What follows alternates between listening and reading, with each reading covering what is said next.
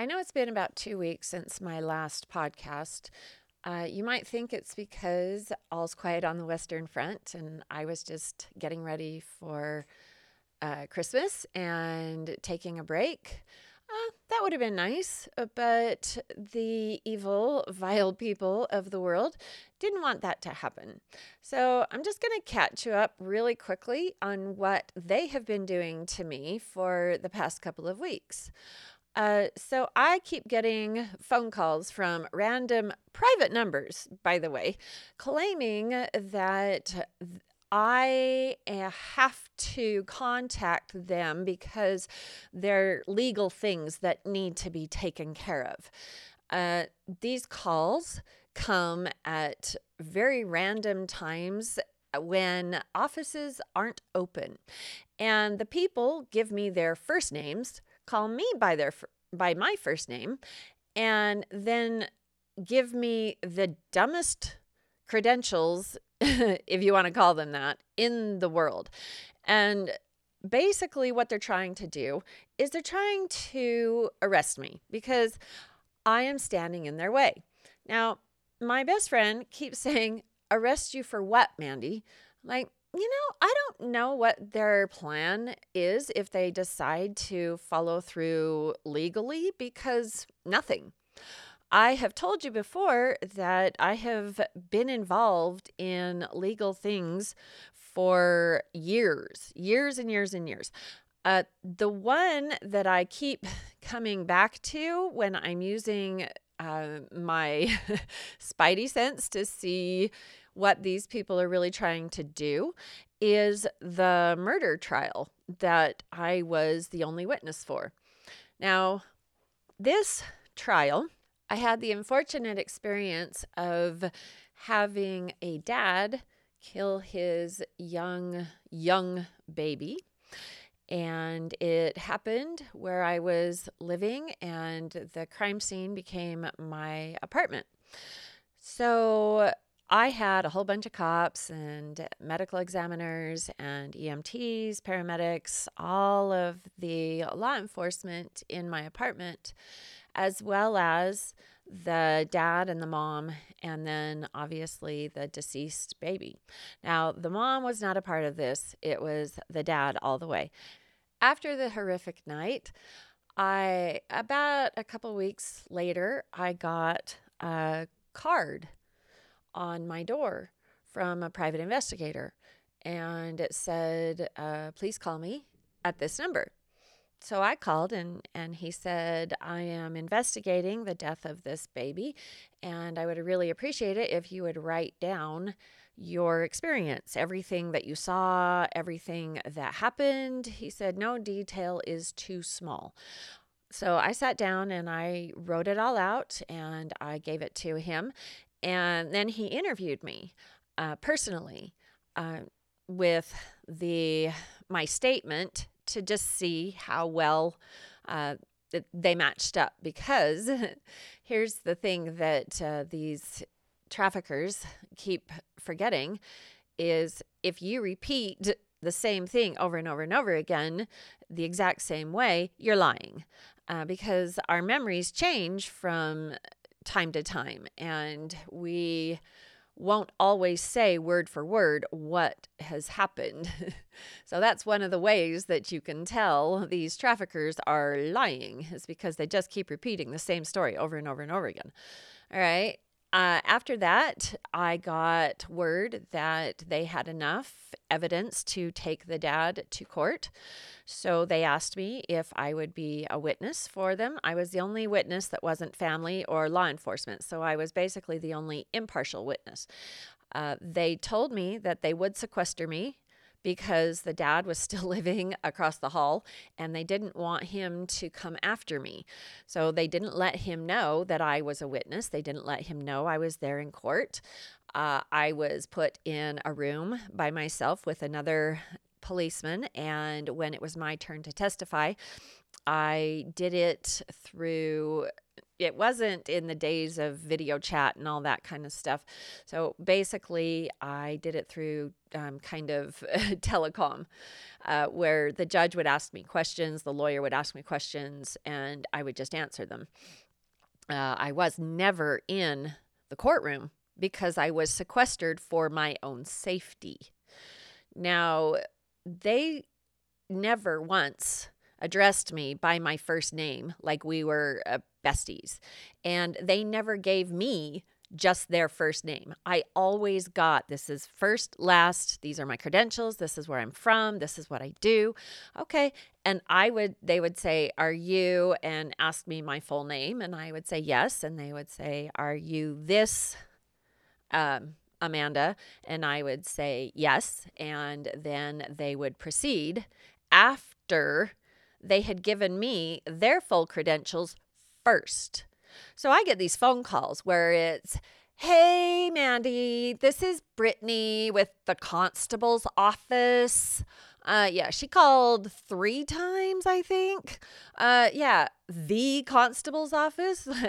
Okay. And hey, Brittany, I don't know you. So why are you doing it by, first name basis? She also, this was really interesting, called our landline that we only give out to certain people. And on the landline, she goes, I've been trying to get you at your Sandy house and you're just not there. Yeah, we moved to Goshen and everybody knows it. So they were just trying to get me to call back and say, oh, you've got the wrong place. And this is, obviously, let's get together. No, I'm not doing that. So the next weekend, I get this phone call from somebody else that says, hey, Amanda, so this is Jared, and I'm calling from the Provo City Council office. You're what? Have you ever heard of a city council office having anything to do with a hearing on nothing? Because what I know is that if you are actually involved in a hearing, they will let you know. They will talk to you. They will send out word and say either you're being investigated or we're investigating this other person. And they will give you all of the information that they have. They have to. We've talked about this before, where they can't just do it behind your back. We're not a communist country.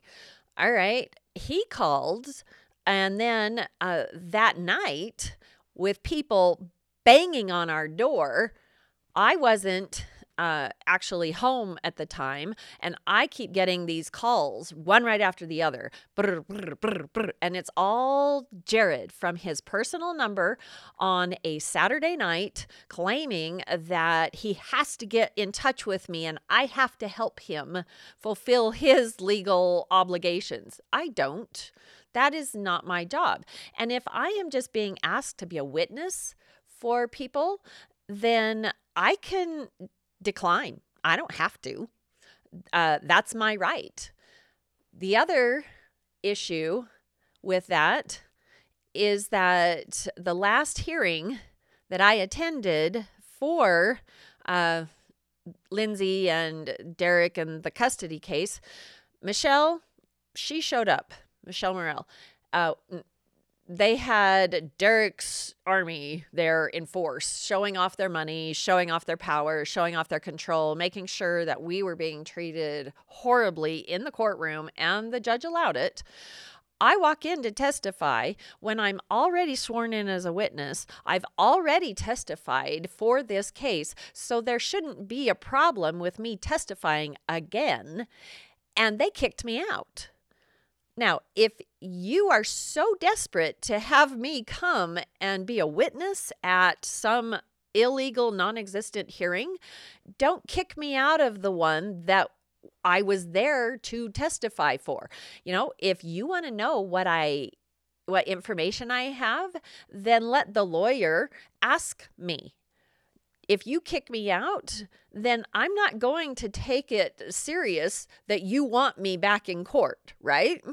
So after this happened, uh, we were heading out to do some Christmas shopping, and our truck started acting very, very weird. Now, this truck is the best work vehicle I have because I work with animals and on land up in the mountains, and we have to haul things. And this is not just my only personal vehicle, it's also the best vehicle I have for work.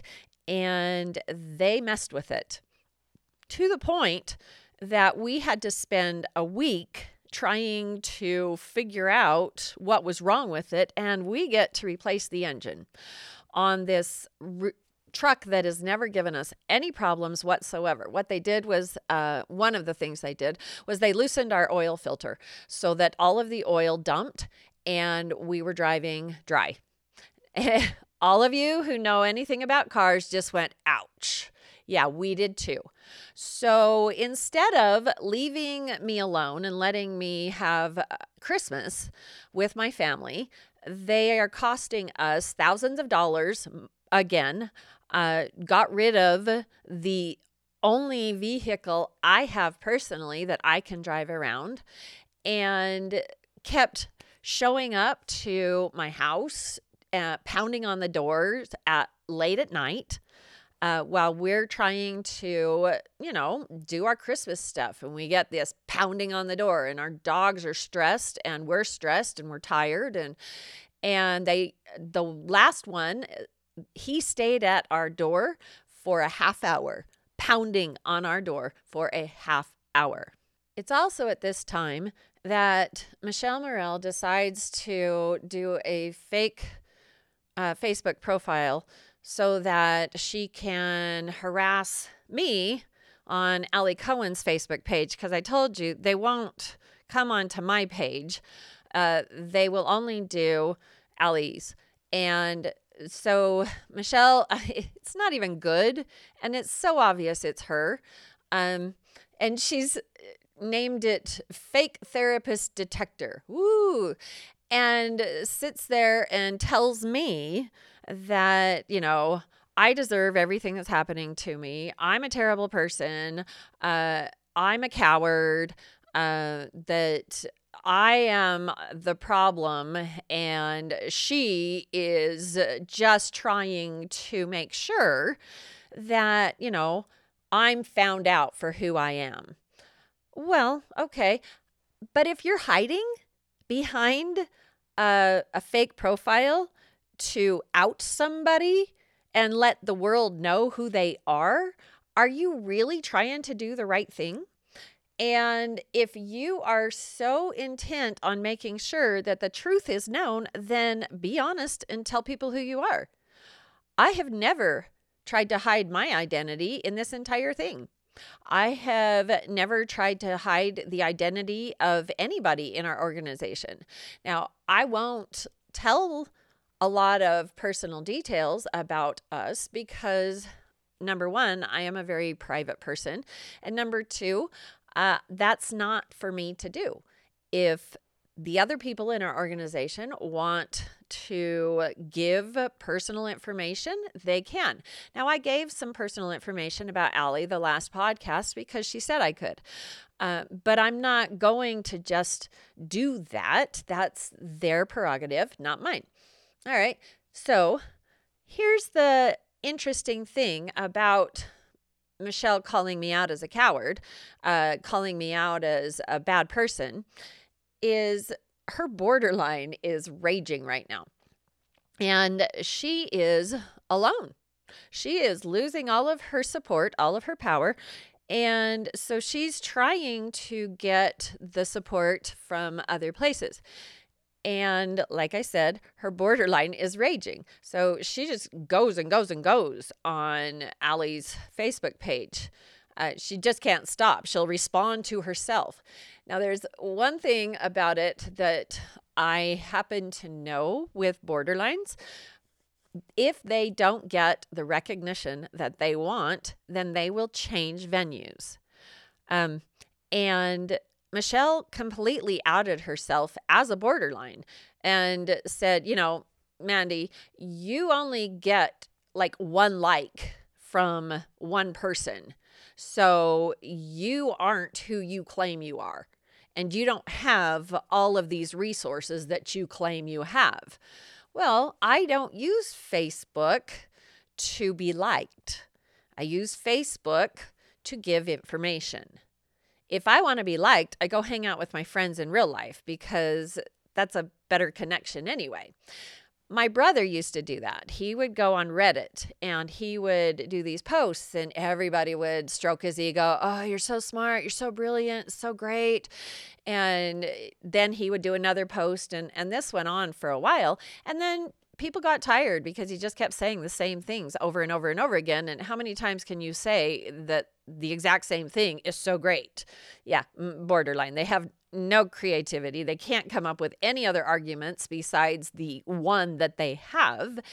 And they think that you should praise them 100% for that one argument. Well, Michelle put on there that I only get one like, and the irony is she doesn't have any. One of the comments I got from, it was on either my Common Sense Therapy page or Allie's page. I can't remember.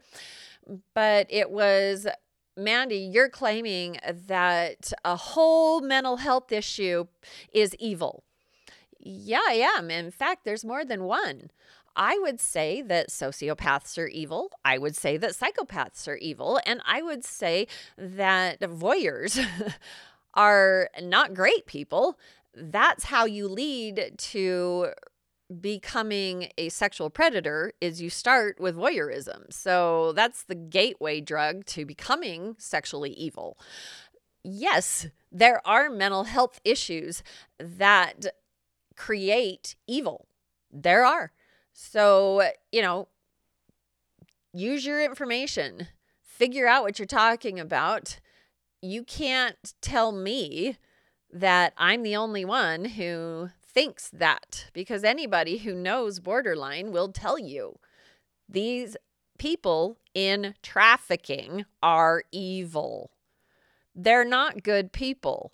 And yes, I will claim that, and I will claim that all the time.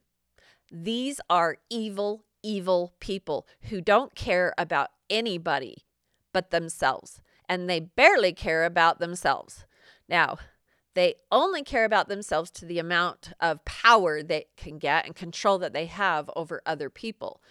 It isn't that they go around liking themselves. They don't. They know how bad they are.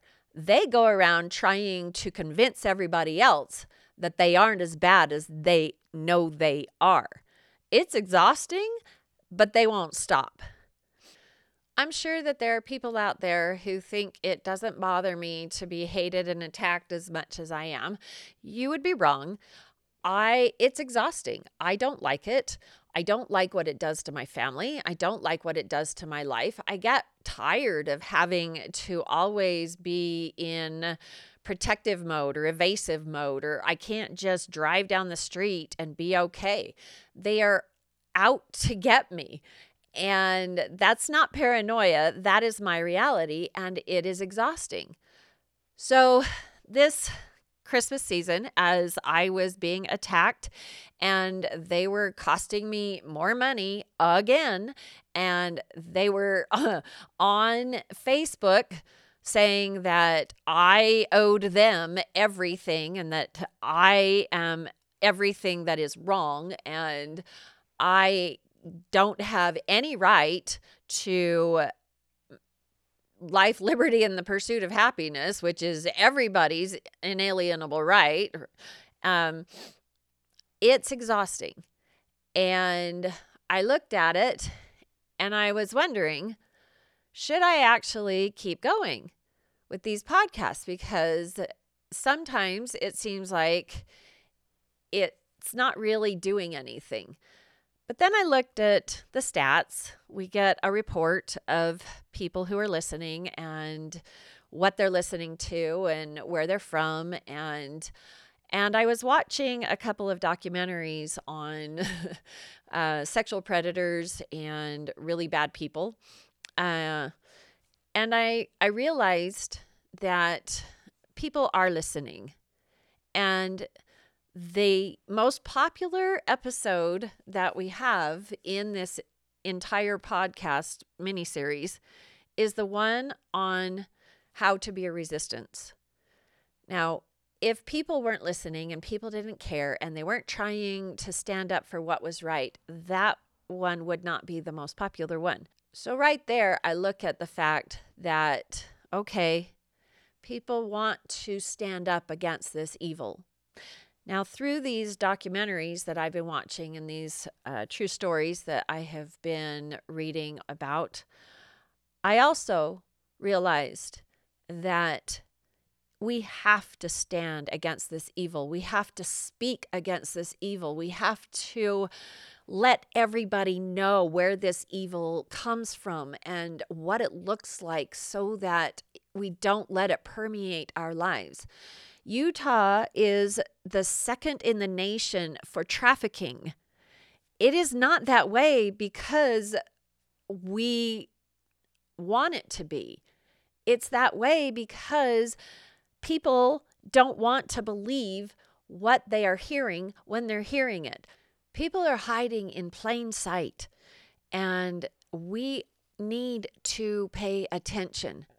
Sean Reyes is not running for re-election because he's afraid to be found out. He went and apologized to anybody who would have called him out in a re-election.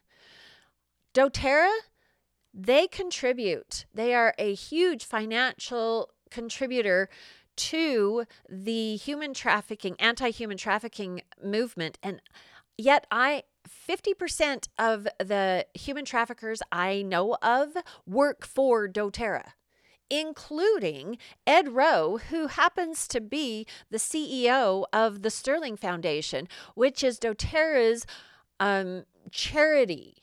Now, when you're watching all of these documentaries and reading all of these stories, do you know where these people hide? They hide within these charities. They go overseas to pretend to help people while they are buying kids in these foreign countries because it's so easy. And then they come back to the US and they're these big celebrities and they get people on board and take these kids because they can. They need to be outed. We need to be shining a light on this evil. The movement is huge. Every time I talk to somebody, it's like the human trafficking is coming out of the woodwork. I told you about that before, where I will have a situation where I'm dealing with one issue and everybody seems to come out of the woodwork with that issue. Well, I keep turning around and people are like, yeah, my dad was a human trafficker, or yeah, my friends were trafficked, or, I know this family that they're traffickers. And all the while, the traffickers are sitting there claiming that they're great people and they're pushing money to anti-trafficking organizations so that they won't be caught. And the politicians are saying, yeah, I'm fighting against that. Except that when you call the politicians and you talk to them and you say, this is going on, these are the names of the people, and you need to step up and do something about it, they ghost you. They don't want to be involved in it. As an example, and this isn't with trafficking, but there is a licensing division in Utah. It's called the Department of Professional Licensing, DOPL for short. And I was told by so many people that nobody checks DOPL. DOPL is a government entity, and nobody checks them. They're allowed to do whatever they want. Now, I happen to know that they will push through therapists who will give the right diagnoses to kids so that they can be trafficked. I've seen it happen, and nobody is checking it. Nobody. I even wrote the head of the Department of Commerce for Utah, which is also a government entity, and they're supposed to be over Doppel. And I wrote the head of him, and I said, the head of that organization, and I told him, I said, Doppel needs to be checked out. And he said, well, I can't because that's a conflict of interest. What? You're their boss. How is that a conflict of interest?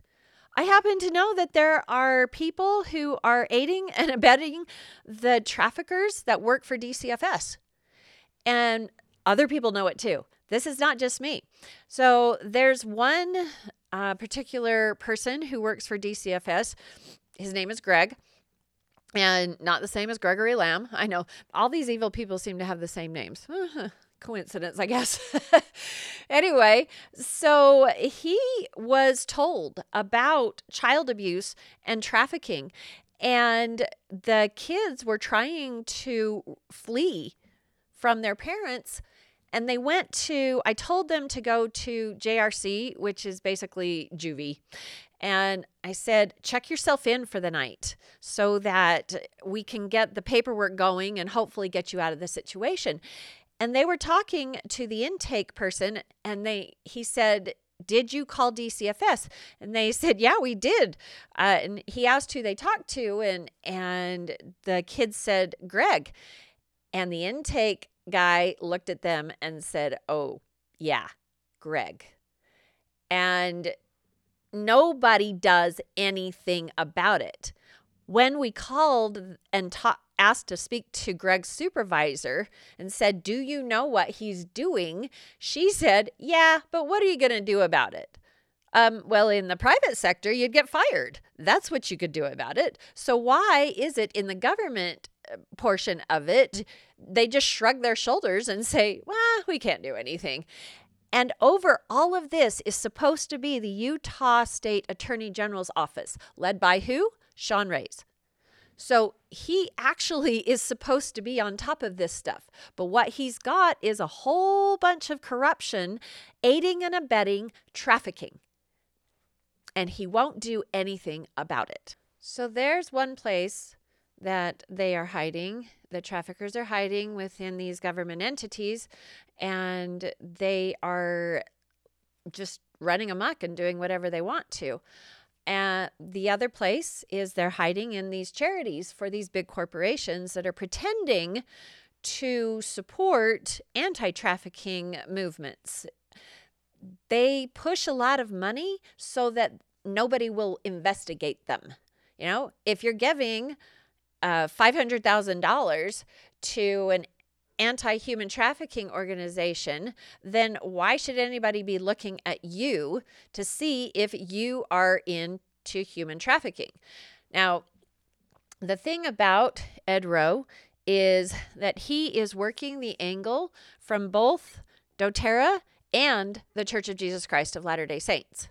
Because, as I told you before, he is a member of the Area 70s, and he is using that position to help with the trafficking within the cult. So he's got his fingers everywhere. He is a very, very dirty man. He is evil. He is vile, and he wants control. Years ago, there was a man by the name of Warren Jeffs. Most people know the name, at least. Now, Warren Jeffs decided that he wanted a lot of power. And he was the golden child of Rulon Jeffs, who was the last, what they consider a linear prophet of the fundamentalist Latter-day Saints. They call themselves the FLDS.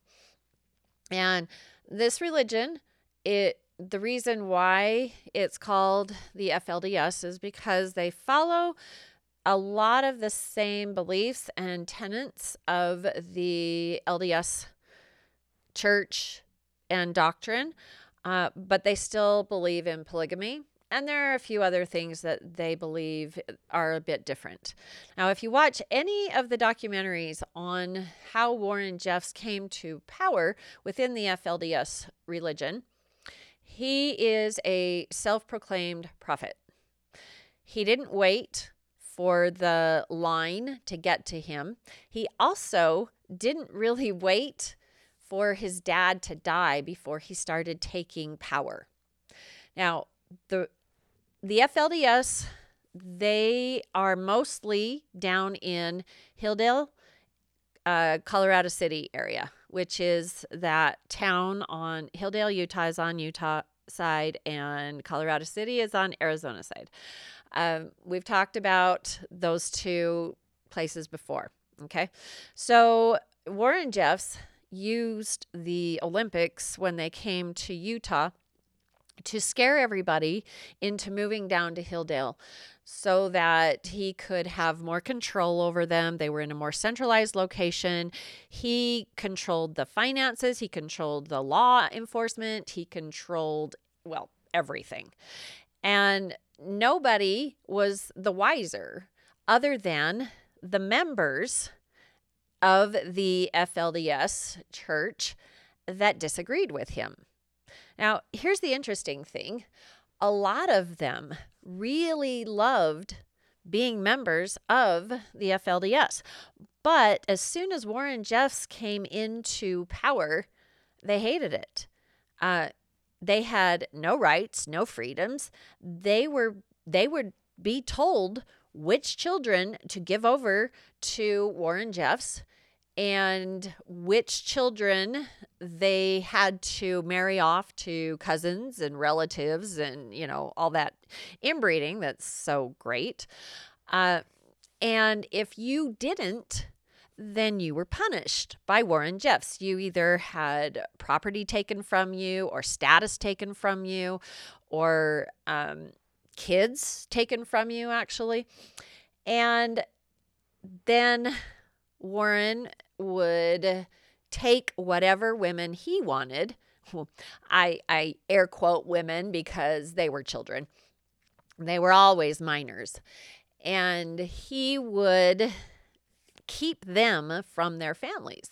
He would not allow his brides to have contact with their families on any regular basis because he didn't want it out what he was actually doing. So if a bride of his started talking, he would take them to these, what one of the escaped brides actually called concentration camp areas. They were barbed wire. There were watchtowers. They were watched 24/7. They had a shadow, a person who would follow them around all the time. They were required to pray constantly, to work, to please Warren Jeffs if he so desired. They had no opinions, no thoughts, no freedom of their own. And there was absolutely no way to escape this. So when Warren Jeffs was coming into power, he would use his charisma, his knowledge, claim that he was better, smarter than everybody else. And he starts doing this. You're not allowed to say anything negative. You're not allowed to go in against anything I want. All of your money has to go to me. All of your status comes from me. All of this. So Warren Jeffs had it pretty good. He figured that he was set. But he didn't like competition. So all of a sudden you have these boys, teenage boys, that are showing up in the outskirts of the desert around Hilldale, Utah, because they like girls. They're teenage boys. Of course they like girls. Warren Jeffs did not want the competition.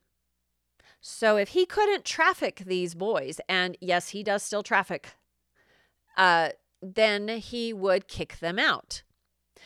The term that he would use to kick them out was they were apostate.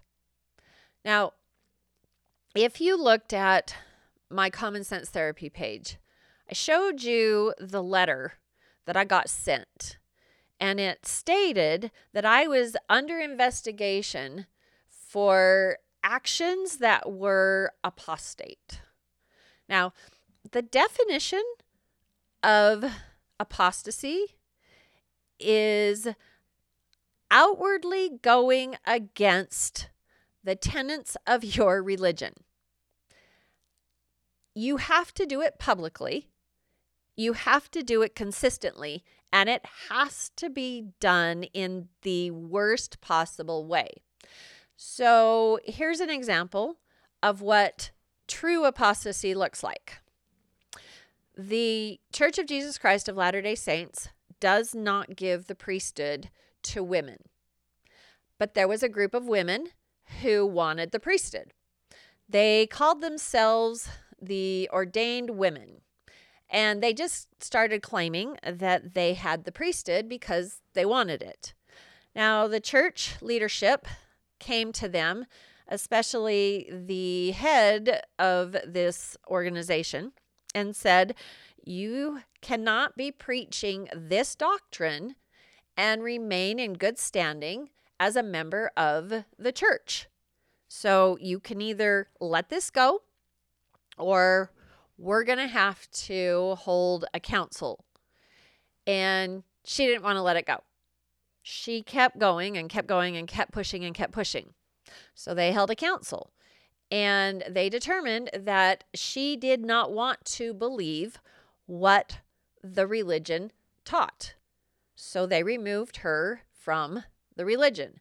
Now, this really isn't, if you don't want to be a part of the religion, then walk away. Don't be a part of the religion. It's not that big of a deal if you look at it as, well, I don't like what they're teaching. I want this and this and this. Well, then go and do this, this, and this. There were several people that decided to create their own faction of the LDS church. They call themselves the True Mormons. Sometimes they just call themselves the ex-Mormons. Sometimes they call themselves the Fundamentalist Mormons. But they decided that they wanted to do their own thing, and they went off and they started doing their own thing. Now, that is what actual apostasy is. It's where you are openly attacking the teachings of your religion. So having me be put on trial for apostasy is kind of ludicrous, because there was zero proof that I ever attacked the doctrines of the religion openly. I didn't attack them in private. I happen to agree with the tenets of my religion, which is why I practice my religion. If I didn't agree with them, I wouldn't practice them. So the interesting thing was, I wasn't questioning the tenets of the religion. I was stating that the leaders, Charles Piper, Stephen Staley, were not doing what they were supposed to be doing in their callings. They were not taking care of the people they were supposed to be taking care of, and they were in league and in line with people who were going against the tenets of the religion. These were people that should have been disciplined, but that can't happen because Charles Piper made a pact with them.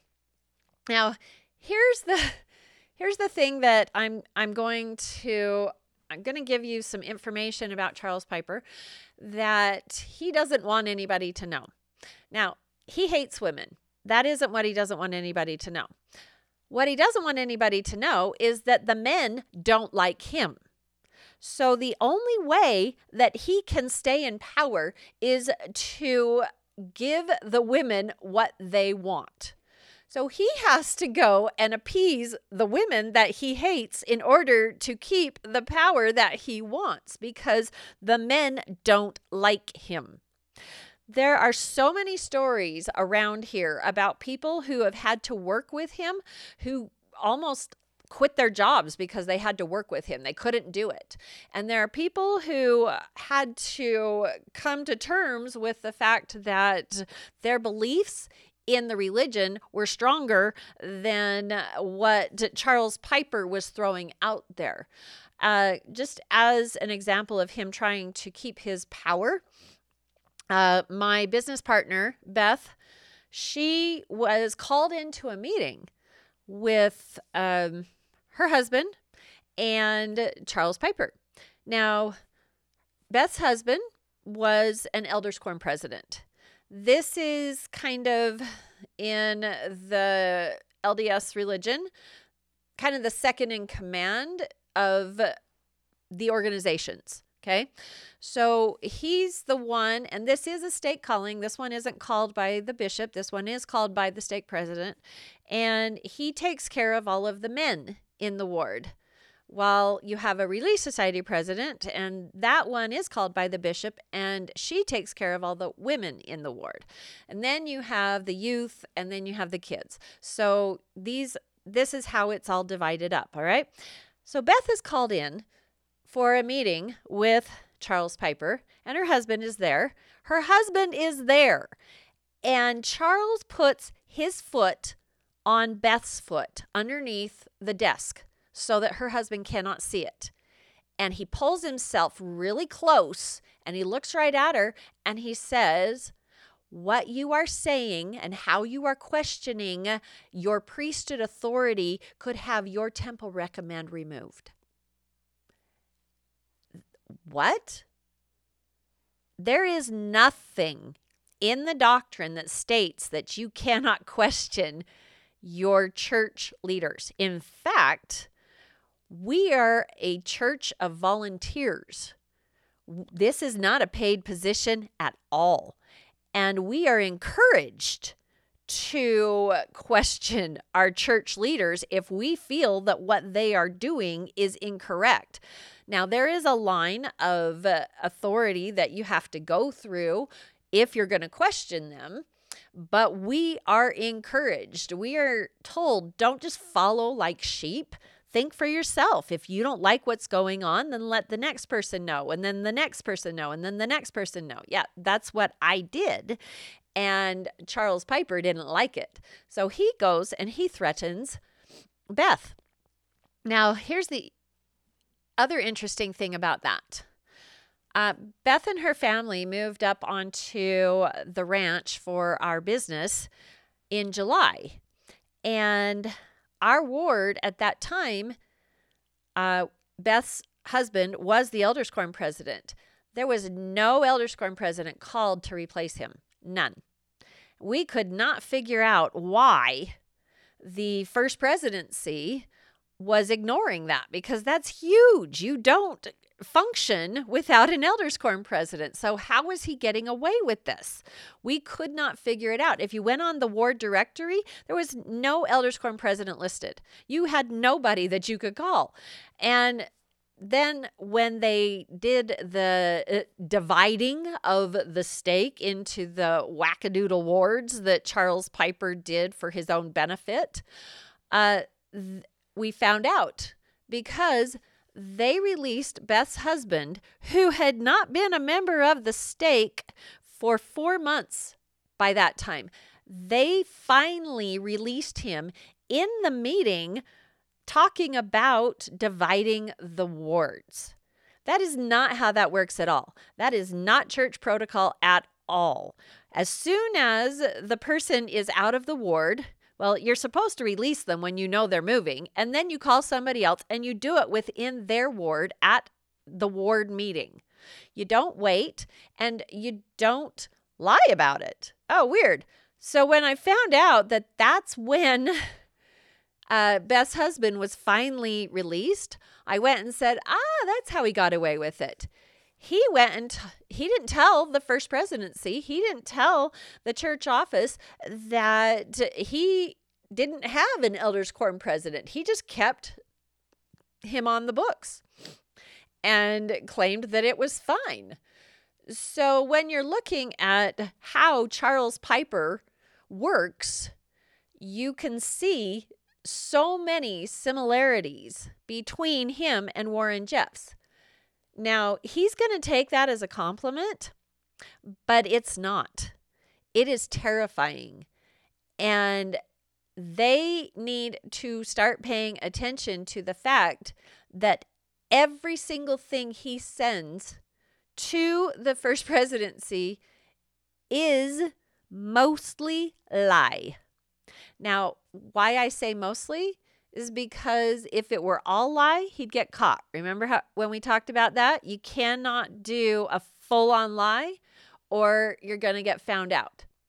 So what Charles Piper does is he gets the women and he makes sure that he gives them what they want while hating them. He's got to hate that. And then he lies to the people that are above him. And that is how he has started building his cult. Now, what does this mean?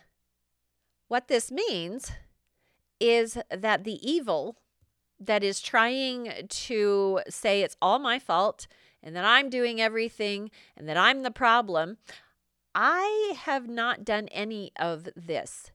It is all coming from Charles Piper, Charles Pipkin, Rachel Pipkin, Michelle Morrell. They are the ones that are going around cowering, hiding, spreading lies, and claiming that they have all the power in the world because the people here are giving it to them. Nobody is standing up and saying, stop. This is not right. We should not be putting up with this. I don't care if you like me or not. That does not make their actions correct. It needs to be taken care of. The problem is, it is being taken care of, but not in the way that the cult leader and the traffickers were hoping. I do have these connections that Michelle Morrell claims I don't have. I didn't just sprout up when I moved to Goshen. I have a ton of experiences. I have lived all over the place. I have traveled. I know people and they know me. So when I say that there is a hit out or that there are people who are not happy with what the traffickers are doing, I'm not making that up. No, I'm not the one who has the hit out, and I'm not the one who is making these people angry. I'm not dumb enough to make these people angry. I have self-preservation. I don't want to make them angry. But you have to understand that there are criminal groups that hate traffickers. How bad is that? That is terrible. I mean, what we've got here is the evil hating the more evil. So you have to look at the fact that they are destroying themselves. However, that isn't how we should let these cult leaders and traffickers take care of things or be taken care of. We need to stand up and say, this is evil. This is vile. And whether you like who is saying it or not does not change how evil and vile it really is.